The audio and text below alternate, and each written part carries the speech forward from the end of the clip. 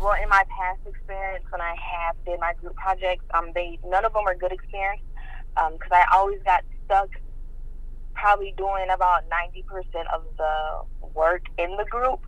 So everybody doesn't put the same effort into it because they already know that if this person does good on it or if this person does this, I'm still going to get that same grade regardless. So that's just why I don't like doing group projects, because a lot of people don't put the same effort into the work. And last semester, at the end of the semester with the big project, it was not good. Nobody wanted to be there, and nobody wanted to be involved, and they weren't passionate about what they were doing, and it was a disaster. Way too much experience working in groups. Like pretty much every class I get into, there is group work to be done. Seems to be pretty common.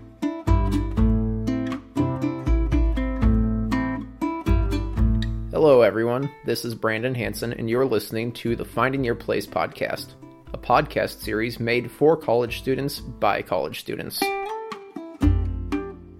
I don't know about you, but most of the college students that I know seem to have two major fears when they start a new college class. The first is, you guessed it, the fear of being assigned to give a public speech.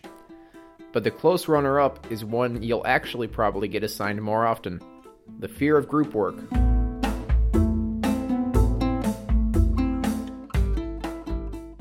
How do you feel about group projects? No, not a huge fan. They kind of suck. Why would you say that? What's wrong with them? Well, the fact that there's a group, you have to rely on someone that's not yourself to do the work. I know exactly how my friend Ethan feels. Trust me. If you've been raised to be independent and self-reliant, or even if you're just a bit introverted and shy, being assigned to group work can feel like a nightmare. But I wanted to focus this episode on group work because regardless of how you feel about it, it is something every college student will have to do in at least one of their classes. I have almost every semester, and I've been able to use the skills I've gained from group projects when working on things with coworkers and even when doing things with my family. So I understand the struggle. You see, I'm in it waist deep right now. This semester I actually enrolled in an entire class on group work. COM 1041, Small Group Communication. And I thought I'd sit down with the professor of the course, John Andrell, and get his perspective on the agony and maybe even the joys of task-based small group work.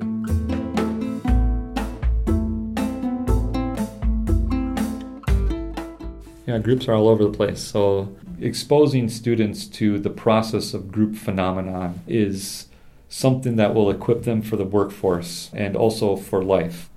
When groups function well, there is more cohesion, more fun, more creativity, problems are handled better, the quality of work is better because of the way that groups are able to create environments for people to get connected to one another in healthy ways. On the flip side, do you think there are any real drawbacks to group work? Yeah, things like World War I and II and terrorist organizations and cults or sexism or racism or anything else. Like, this is our society, and that is all hammered out through the process of groups. And so all of the good and all of the bad is socially created, and that's something that I think that we can learn to be more competent players in that situation. Do you have any thoughts or advice relating to group projects that you would like to share with new students? If I was going to give students advice on working in groups, it would be to be okay with people wherever they're at.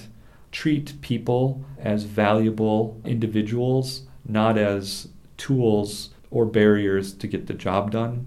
Try to empathize with their world, which is probably very different than your world, and then just work on being clear in your communication and what you want to see out of the projects. You're going to end up having at least the chance of seeing eye to eye, and then you can start to figure out how to solve the problem rather than pushing through the task or the problem and then grinding up your human assets, your group members, in the process.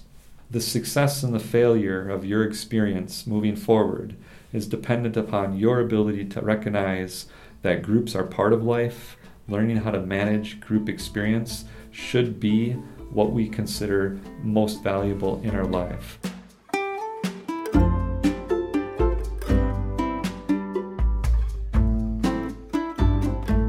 Okay, so Professor Androl is a believer. But does it all really work like this in the real world? Will these skills really be valuable to a career? In a word, yes. Here's the late Steve Jobs talking about the way a company like Apple structures its management. One of the keys to Apple is Apple's an incredibly collaborative company. One person's in charge of iPhone OS software. One person's in charge of Mac hardware. One person's in charge of iPhone hardware engineering. Another person's in charge of worldwide marketing. Another person's in charge of operations. And we all meet for 3 hours once a week, and we talk about everything we're doing, the whole business. And there's tremendous teamwork at the top of the company, which filters down to tremendous teamwork throughout the company. And that's what we do really well.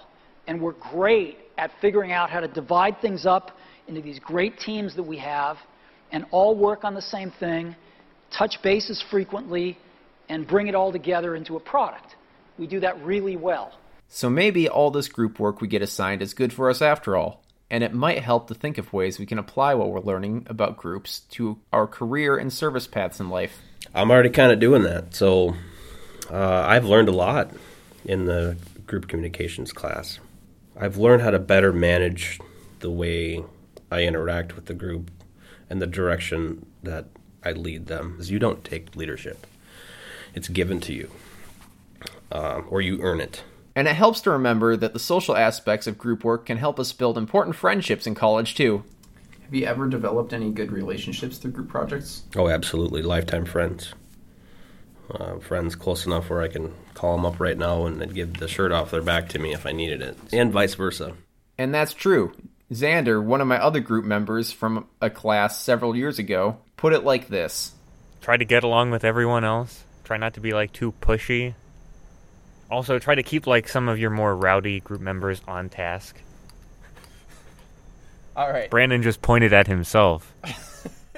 So the next time you get assigned group work in a college class, don't get too upset. Sure, this might not go perfectly smoothly, but the skills you build in fulfilling a role, in creating cohesion, and in collaboratively completing a task can serve you well for the rest of your life.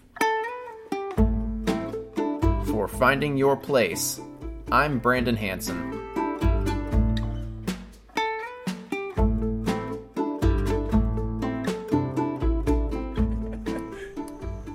All right, thank you for meeting with me here. Oh yeah, thank you for taking me out to this eerie swamp to do our interview. Boom.